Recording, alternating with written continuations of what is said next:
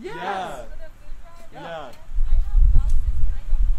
Yeah. Thank you so much. Okay. Feeding America estimates that 1 in 6 Americans and 1 in 4 children are currently experiencing food insecurity. That's one of the reasons Student Council's annual food drive is more important than ever. Last Wednesday, some of the student representatives held a donation drop-off in front of Nash.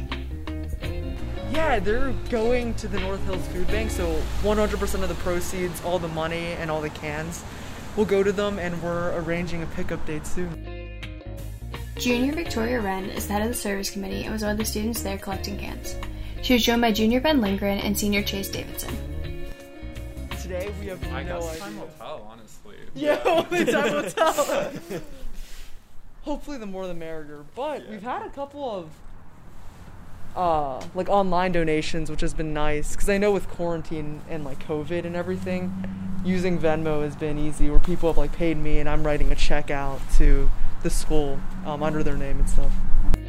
Oh yeah, we can take that. Oh, thank you so much. Thank you. Anyway, Juniors Ryan Berry and Eric Delaney stopped by to donate. I mean, it definitely goes out to help the people that have been affected by COVID and stuff. If everybody's been going through these tough times without access to good food sources and with impacts of not being able to get jobs and go out and make a living or get food for your family, it's really good to have this resource in case you need it. Senior Samita Vasudevan felt grateful for the chance to help. Well, I know times are tough, and thankfully my family is blessed enough to have not felt those effects. But I know there are a lot of people in Allegheny County and in the local area who do suffer from food scarcity, and like if I have the ability to do so, why not donate? And Senior Anaki had similar sentiments.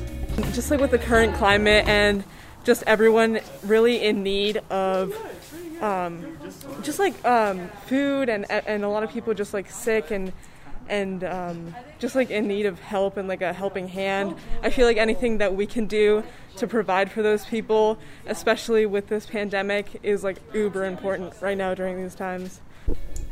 Davidson and Wren ended the afternoon thankful for the turnout and excited for the rest of the food drive. I'm just really happy with the turnout that we've gotten thus far, because I felt like since, COVID's going on that maybe less people would show up, but I still see people coming, and it's just a really good feeling to know that people still care. Thank you. Right now, everything's really sad. I'm not gonna lie, but seeing people come in, people I know, people I've seen and who haven't talked in a while, and just seeing them bring in cans, bring in money, and do everything that they can, it's really heartwarming. It's like when people say sometimes the hardest times can bring out the most humanity, and I think this is a good example.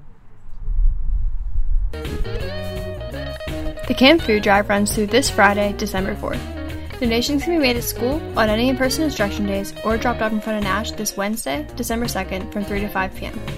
Despite COVID-19, Student Council is hoping to collect over 10,000 cans this year. I'm Kristen Kinzler for the Uproar. Thanks for listening.